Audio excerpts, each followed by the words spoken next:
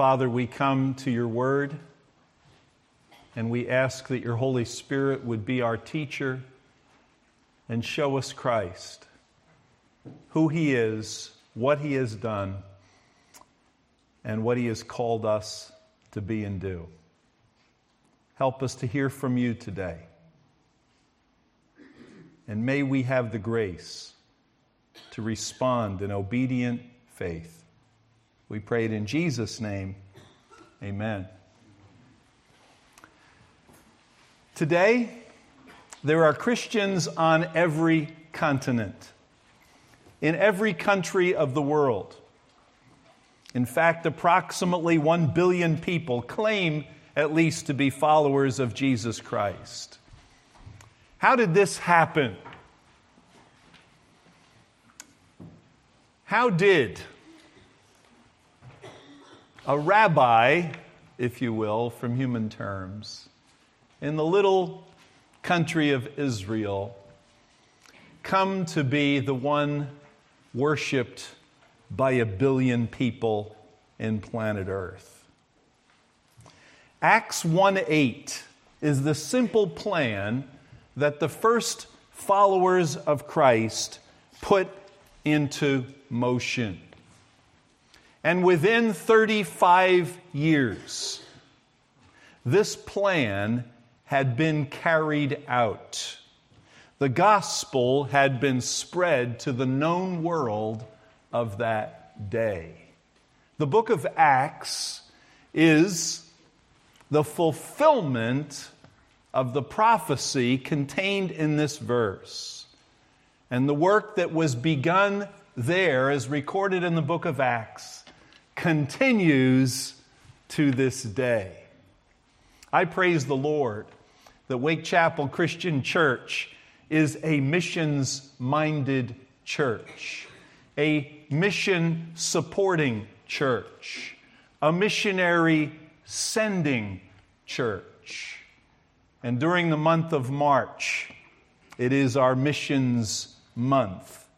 I've been waiting for this month because nothing excites me more than the vision that Christ has for us as his followers to reach out with the gospel. I was reading of a pastor who was dressed in comfortable old blue jeans, who boarded a plane to return home from his trip. He settled into the last unoccupied seat next to a well-dressed businessman with a Wall Street Journal tucked under his arm. The minister, a little embarrassed over his casual attire, decided he'd look straight ahead and for sure stay out of any in-depth conversation, but his plan didn't work.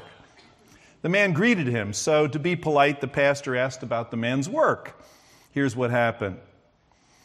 "You look my age," I said. "Have you been at this long?" He said, "Well, I just graduated from the University of Michigan School of Business Administration, and this new company has given me so much responsibility already. I feel very honored. I hope to eventually manage the western part of the operation." "So you're a national organization?" I asked, becoming impressed despite myself. "Oh, yes, we're the fastest growing company of our kind in the nation. It's really great to be part of an organization like that, don't you think?" I nodded approvingly and thought, impressive. Proud of his work and accomplishments. Why can't Christians be proud like that? Why are we so often apologetic about our faith and our church? Looking at my clothing, he asked the inevitable question, "What do you do?"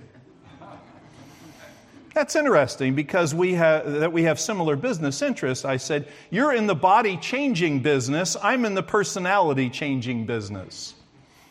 We apply basic theocratic principles to accomplish indigenous personality modification."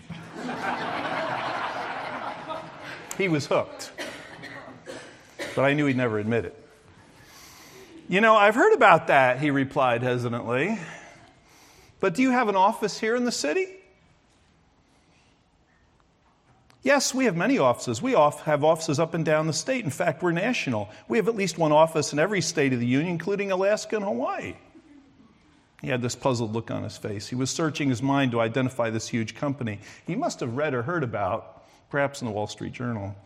"As a matter of fact, we've gone international, and management has a plan to put at least one office in every country of the world by the end of this business era." I paused. Do you have that in your business, I asked. Well, no, not yet, he answered, but you mentioned management. How do they make it work? Well, it's a family business. There's a father and a son, and they run everything. Must take a lot of capital, he asked skeptically. You mean money? I asked, yeah, I suppose so. No one knows just how much it takes, but we never worry about it because there's never a shortage. The boss always seems to have enough. He's a very creative guy. And the money is, well, just there. In fact, those of us in the organization have a saying about our boss. He owns the cattle on 1,000 hills. Oh, he's into ranching too, my captive friend said. No, it's just a saying we use to indicate his wealth. My friend sat back in a seat musing over our conversation. What about you, he asked. Oh, the employees? There's something to see. They have a spirit that pervades the organization. Works like this. The father and son love each other so much that their love filters down into the organization. So we all find ourselves loving one another too. I know this sounds old-fashioned in a world like ours, but I know people in the organization who are willing to die for me. Do you have that in your business? I was almost shouting now. People were starting to shift noticeably in their seats on the airplane. Not yet, he said. Quickly changing strategies, he asked, but do you have good benefits? They're substantial, I countered with a gleam. I have complete life insurance, fire insurance, all the basics. You might not believe this, but it's true. I have holdings in a mansion that is being built for me right now for my retirement. Do you have that in your business? Not yet, he answered wistfully. The light was dawning. You know, one thing bothers me about all you're saying. I've read the journals, and if your business is all you say it is, why haven't I heard about it before now? That's a good question, I said. After all, we have a 2,000-year-old tradition. Wait a minute, he said. You're right, I interrupted. I'm talking about the church. I knew it. You know, I'm Jewish. Want to sign up, I asked? Yeah. Airplane conversations. I've had some of those.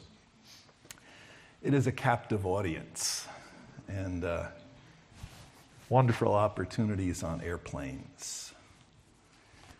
But look with me at Acts 1:8.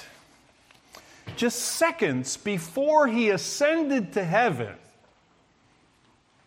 and left his disciples to carry on the work he had begun, he said these words. It is not a command. It is a prophecy. It is a prediction. Now, the Great Commission is a command. Go and make disciples of all the nations, baptizing disciples, teaching disciples. But this is a prophecy, a prediction. Acts 1:8, you shall receive power when the Holy Spirit has come upon you. And you shall be witnesses to me in Jerusalem, in all Judea and Samaria, and to the end of the earth. 3 things I want us to see, and on your bulletin there's a little outline. Outlines are really helpful because when pastor gets to the last point, you think maybe he's going to be done soon. So it helps you. But just to think about it, and I love this outline because there's 3 P's, you know? The power of the gospel, the person of the gospel, and the program of the gospel. The power, person, and program of the gospel. The power of the gospel is the Holy Spirit. You shall receive power. Who's the you? The disciples. And not just the 11, but the 120.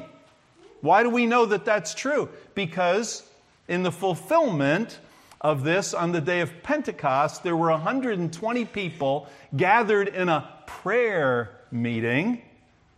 That's a powerful place, prayer meeting. Be careful. You come to a prayer meeting, things happen in your life. I'll tell you, God works through the power of prayer. They were gathered in a prayer meeting in that upper room, and he said, you're going to receive power. Power. How important is power to your life? I had a problem with my iPhone 6. Anybody have a 6? My wife, she's a little advanced. She has a 6S. But I have a 6. And I noticed something about my iPhone started a couple of months ago. It started not making it through the day, you know. and it had to be recharged. And then eventually I had to keep it on the charger all the time, or it would just suddenly die on me. And then I began reading about it on the news that iPhone 6s had this new operating system that was making funny things happen with their battery and all. And Apple was going to replace your battery. And after 3 trips to the Apple store, I've got a new battery. It's great. You know what I mean? I charge it up overnight and it lasts all day. Isn't it great when your phone has power? Wonderful things, these phones. The biggest, most vulnerable technical aspect of these smartphones is their battery. You got to have power. And when you have power, all those wonderful features of this phone work. But when you don't have power, it's just a lump of plastic. And if you are trying to live the Christian life without the power of the Holy Spirit, you got problems. You heard about the fellow that brought his chainsaw back to the hardware store where he had bought it. He said, it's really hard. I've been cutting wood with it, but it's so hard. I took all day. I couldn't get one log cut with this thing. The guy says, let me take a look at it. He sets it down, puts his foot on it, pulls the rope, and it roars to life. And the guy says, what's that noise? Power saws work better when the power is coming through it. So many Christian lives are being lived without the power of the Holy Spirit. Now, a lot of times in a nice church like this, people get nervous about the Holy Spirit because they're afraid that He's going to make them fall down on the floor or bark like a dog or witness real crazy or do something nutty or some weird thing because they've seen, these churches where people are falling down and swinging from the chandeliers and stuff like that or whatever, and they think, I don't want to do that crazy stuff. I want to tell you, the Holy Spirit was given by God to make us holy. It wasn't about falling down and jumping and barking like a dog and acting like a nut, okay? It's about making us holy, making us like Christ, giving us boldness to do what God called us to do. Turn with me in your Bibles to a key passage about the Holy Spirit. Ephesians 5:18. Ephesians 5:18.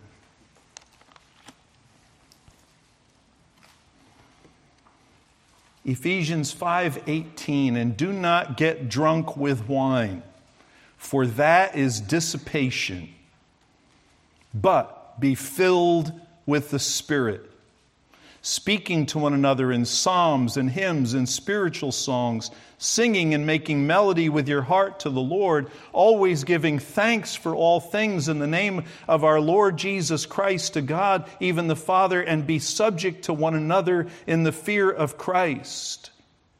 He says, be filled with the Spirit, not drunk with wine. And then he says, when the Spirit fills you, you will have a song in your heart that'll come out of your mouth. You will be grateful for all things, and you'll be able to submit to God-given authority. That's what the Holy Spirit does when He fills your life. Wow. It's interesting that He says, don't get drunk, be filled with the Spirit. We live in an alcoholic society. People deal with all kinds of things by self-medicating themselves with alcohol. And there's some people that just can't function without alcohol. Amazing. But for us as believers, we have left that drunken life behind. And we now have a sober life, but it was not merely intended to merely be a sober life, but to be a Spirit-filled life. The world's got their spirits, amen? But we've got the Spirit. And it's amazing how alcohol affects the way you walk. Amen? Alcohol affects the way you talk. Alcohol affects your inhibitions. Alcohol affects your decision making. It affects all kinds of stuff. It is permeating to your human life. And so is the Holy Spirit. The Holy Spirit was given to us to remove the inhibitions and fears and self-consciousness that we have about serving God and doing right. When the Holy Spirit is controlling your life, you will be a bold, tactful, loving witness for Christ. You will stand for what is right. And you will have a desire to honor God in all that you do. That's what the Holy Spirit does in our lives. He makes us holy. Don't be afraid of the Holy Spirit. Don't worry. The Holy Spirit didn't come here to make you some wild, fanatic, charismatic. He came here to make you like Jesus, to make you like Christ, and to free you from your human limitations to be all that God wants you to be. The power of the Holy Spirit.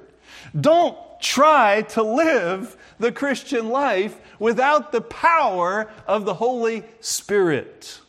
And that power comes upon us when we are saved, at which time we are baptized into the body of Christ by the Holy Spirit, according to 1 Corinthians 12:13. And then we are continually filled with the Spirit. I wouldn't dare stand in this pulpit without the filling of the Holy Spirit. It would just be me otherwise.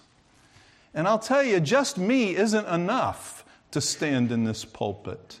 And just you isn't enough to be the witness that God wants you to be in your neighborhood, your family, your place of employment. We need the Lord's power, the power of the Holy Spirit, not merely our human knowledge or wisdom or personality or capability. We need the Holy Spirit's power.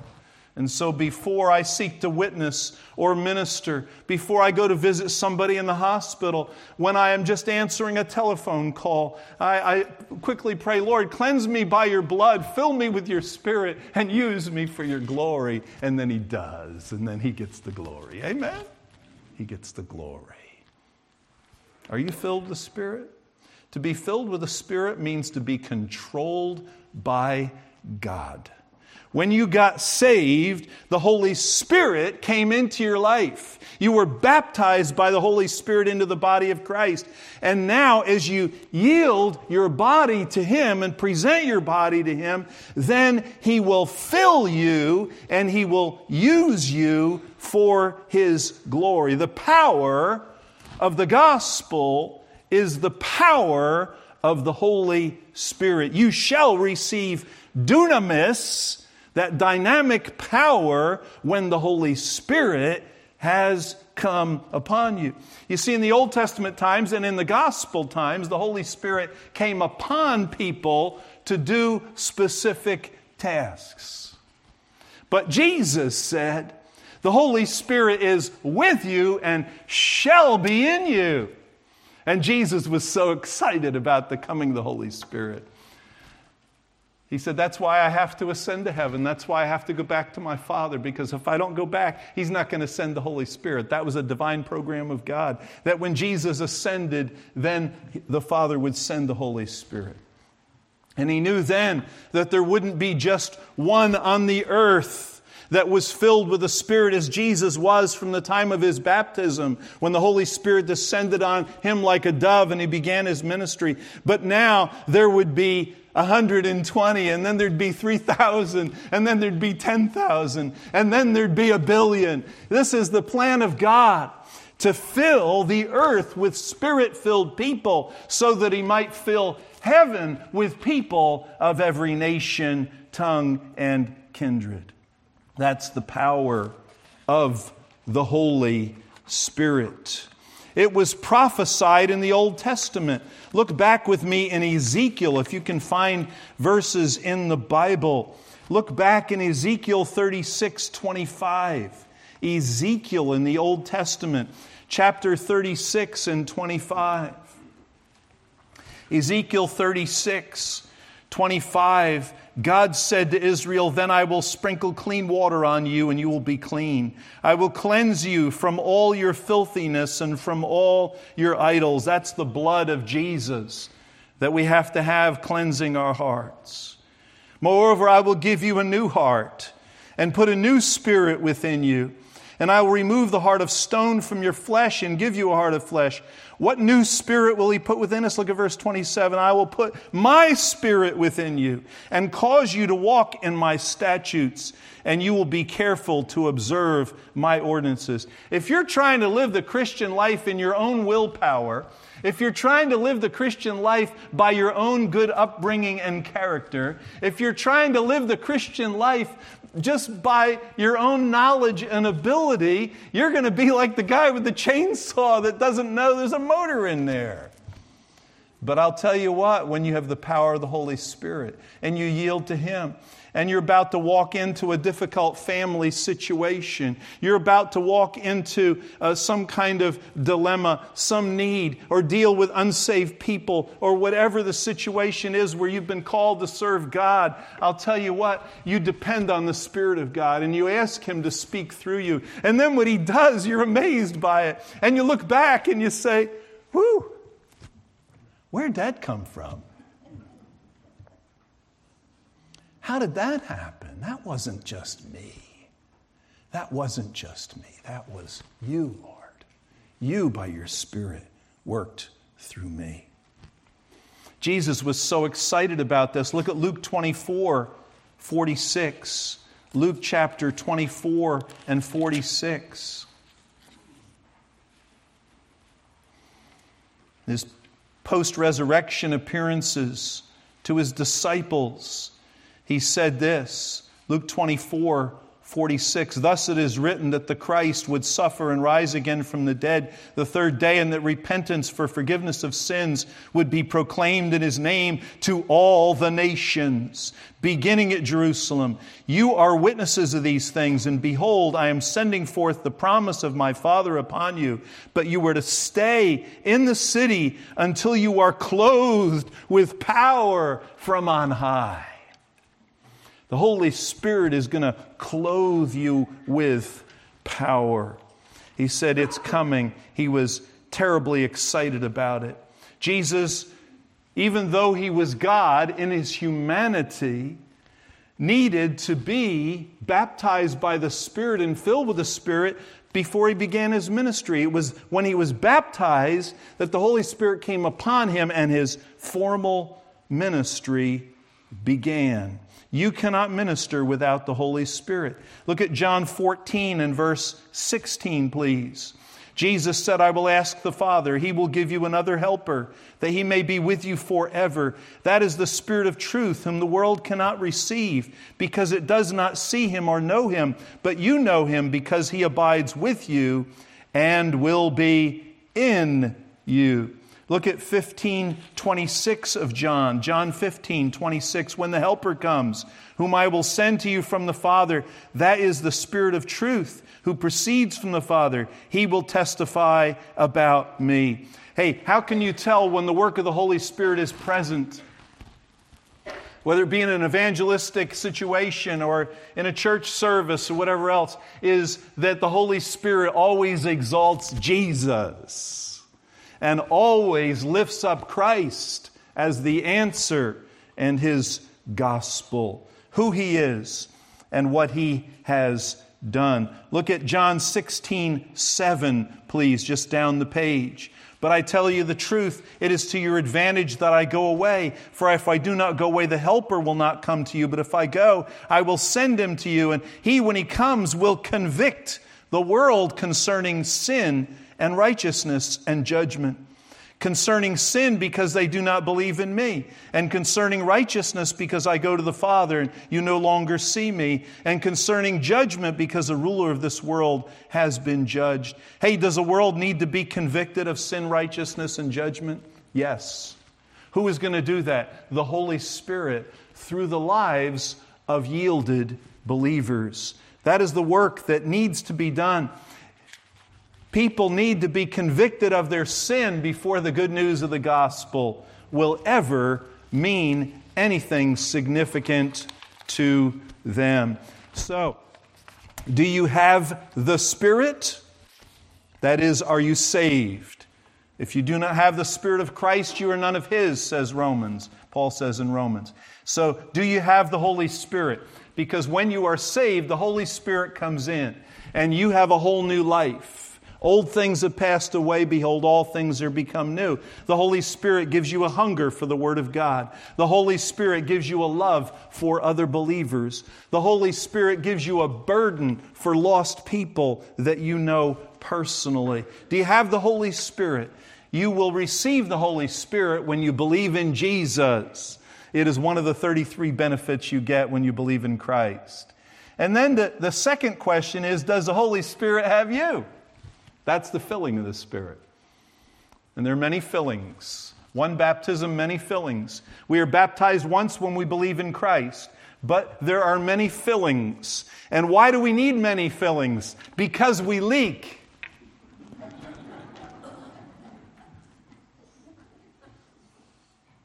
Remember what Jesus said when the woman, the issue of blood, touched him? He said, virtue went out of me. Dunamis, power, went out of me. Power went out of me when she touched me and was healed. And every time we touch people with the power of Christ, every time we share the gospel, every time we counsel people from God's Word, every time we extend ourselves in a ministry of prayer, every time we use our spiritual gifts in the service of God, power goes out of us.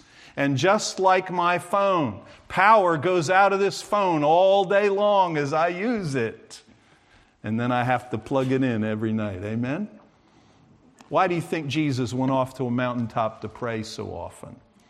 Because power went out of him as he touched people with the power of God throughout his preaching and his healing ministry. And then he would go to recharge his life with that communion with the Father that we are invited into in John 17, where we see his communion with the Father as he claims God, the Father's promises and trusts in him and intercedes for others. Then he receives the power and then he goes forth for another day of ministry. That's why your personal devotions are so important. That's your recharging of your spiritual batteries. And then you get the power and then you go forth and minister in his name. And then you recharge again. And so every time we are filled with the Spirit, then we are able to minister and to exalt Christ and to reach out. So do you have the Holy Spirit? That is, are you saved? Does the Holy Spirit have you? Have you been in the Word, in prayer, recharging your batteries and being refilled with the Spirit? And then the person of the God. You shall be witnesses to me. Notice witnesses, not judges. God did not send us into the world as judges, and a lot of Christians do. They learn all the rights and wrongs in the Bible, and they're like, wow, now I can really tell people where they're wrong. How's that going? You know, they really want to hear that? Now, God did not call us to be judges.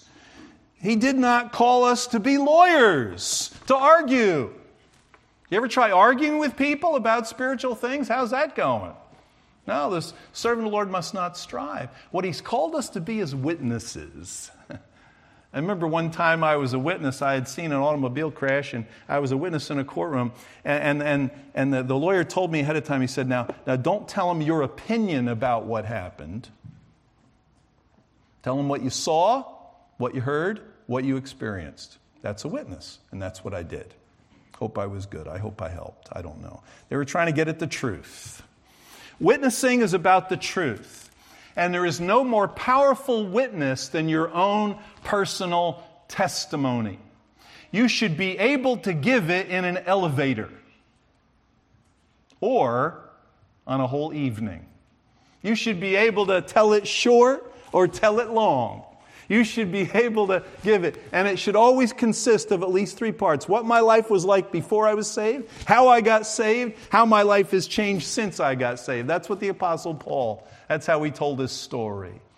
Your story is your witness to Christ. And your testimony is not about you. It's about what Jesus did in your life. It's about Him. So the power of the gospel is the Holy Spirit. The person of the gospel is Jesus. And that's what Jesus called the disciples to do. Look at Acts 4:19 with me, please. Because the book of Acts is just living out the prophecy Jesus gave in Acts 1:8. Acts 4 and verse 19. Acts 4 and verse 19. They were getting arrested. Hey, when was the last time you were arrested? I have a friend of mine who got arrested. He was witnessing on the boardwalk in Atlantic City and got arrested because the casino operators didn't like that happening out in front. But, most of us are not going to get arrested. But the disciples were arrested. And when they were put before the courtroom, they said, we can't help it. We can't help it. Verse 20, we cannot stop speaking. Do you know people like that? Yeah. We cannot stop speaking. Help, I can't shut up, about what we have seen and heard. Why? Because they were filled with the Spirit of God. And when you're filled with the Spirit of God, you won't be able to shut up about Jesus.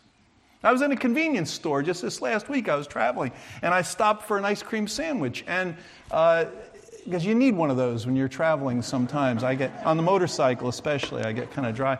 So I bought my ice cream sandwich, and the lady was doing something behind the counter, and something got her excited. She said, Jesus!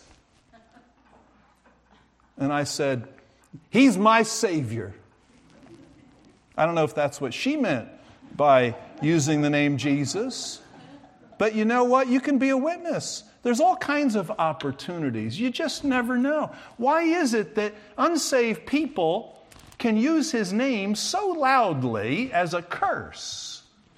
And we, His followers, who owe our eternity to Him, can't even speak up. He will give you that boldness. He will have you be a witness about it. You won't be able to shut up. When you are filled with the Spirit, He will work His way into your conversation. I have a friend of mine who's a plasterer. He does fancy historic plastering for houses, historic work with plaster, where he's a wonderful plasterer. And he was being shown around this huge, beautiful mansion. The man was showing him what he wanted done and what he had already had done. And I think the man wanted him to be impressed with this beautiful house, and he was. And he said, wow, it's really nice, really. Too bad you're going to have to leave it. What do you mean? I'm not moving. Oh, you're going to die. You're going to have to leave this beautiful house behind. I hope you've got one up there. And he worked Jesus into the conversation. There's ways you can do that if you are willing to do that.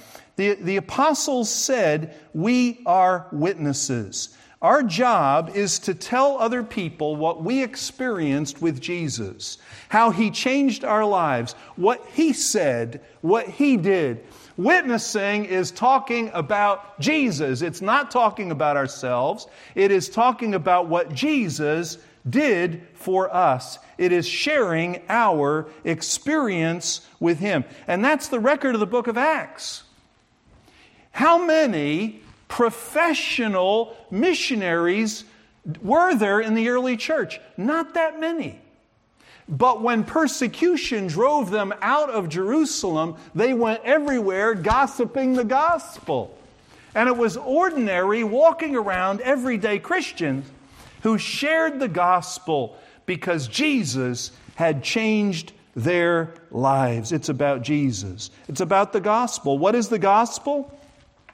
According to 1 Corinthians 15, 3 and 4, it is that Christ died for our sins according to the Scriptures, and that He was buried, and that He rose again the third day. It is about Christ, who He is, the God-man, what He did. He died for our sins, and He rose again. And then, thirdly, we see the program of the gospel. What was the geographical program of the gospel? He said, I want you to start right where you are. Stay in Jerusalem till the Holy Spirit comes upon you. And then I want you to be witnesses to me here in Jerusalem, and then in Judea, your area, then in Samaria, where those different kind of people from you live, and then ultimately to the end of the earth. I praise God for this church, because you do not just support missionaries at the ends of the earth. You do not just reach out to other places, but you reach out here locally. Thursday night, there was outreach of relationship with the teachers of some of the students here at Wake Chapel Christian Church as they honored them with a special dinner.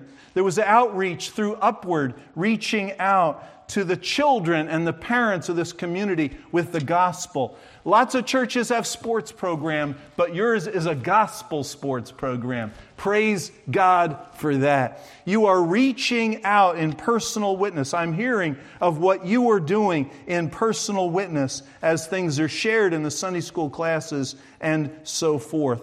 A church that is going to be missions-minded reaches out locally, then reaches out cross-culturally, as they did with the Samaritans, people different than themselves, and then has an involvement in worldwide missions work. Praise God for a church like this, because the fact is that missions is not merely a ministry of the church.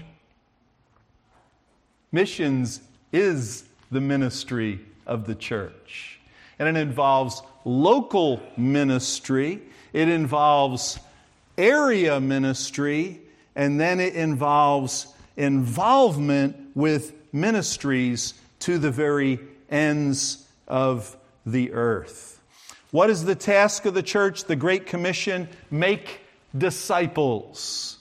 Make disciples of all the nations, beginning in your Jerusalem, reaching out to your Samaria, and then to the very ends of the earth.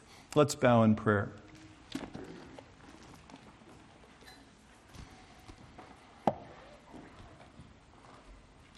So how are you doing as you think of your own personal involvement with God's plan? First of all, do you have the power of the Holy Spirit in your life? Do you have Holy Spirit power in your life? Do you have the Holy Spirit? Having received Christ as your Savior, the Holy Spirit is indwelling your body. And now you've yielded to Him. You've yielded to the Holy Spirit of God to use you. Do you have the power of the Holy Spirit? If not, receive Christ as your Savior and be saved.